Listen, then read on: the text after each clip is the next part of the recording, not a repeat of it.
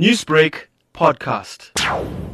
Following the bad weather that we are experiencing in the province of KwaZulu-Natal, more especially the eastern parts of the province, our MEC has put our disaster management teams on high alert all over the province so that they will be in a position to respond whenever they are required to do so. Like, for example, the areas such as Mshathuze, Richards Bay, Mbangeni, Skawini, all those areas under King Casual District Municipality have experienced some localized flooding, and as a result our disaster management teams have had their hands full to ensure that they respond whenever they are required, because certain roads were flooded. So we are continuing to monitor the entire province of KwaZulu-Natal, but then again we must also caution the public that the roads are very wet, more especially those who are driving. They must take it easy on the road. They must heed our warnings, be it on radio, be it on print media, because as the department that is responsible for disaster in the province, we won't be able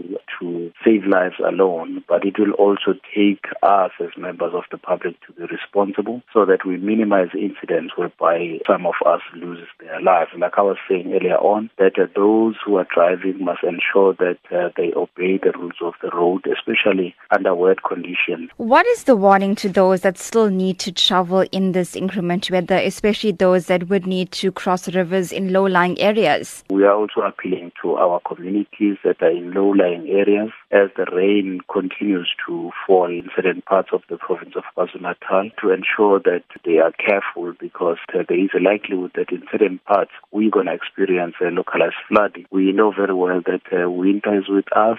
Some of you, I know that may have seen pictures that have been circulating of the bag being kept, the snow that have fallen in a couple of days, meaning that we're going to experience a very cold weather. So it is therefore important that we ensure that we stay warm. With the cold weather expected to continue in the province later on this week, as winter is almost upon us, people will be making use of heaters, lighting more candles in an effort to stay warm.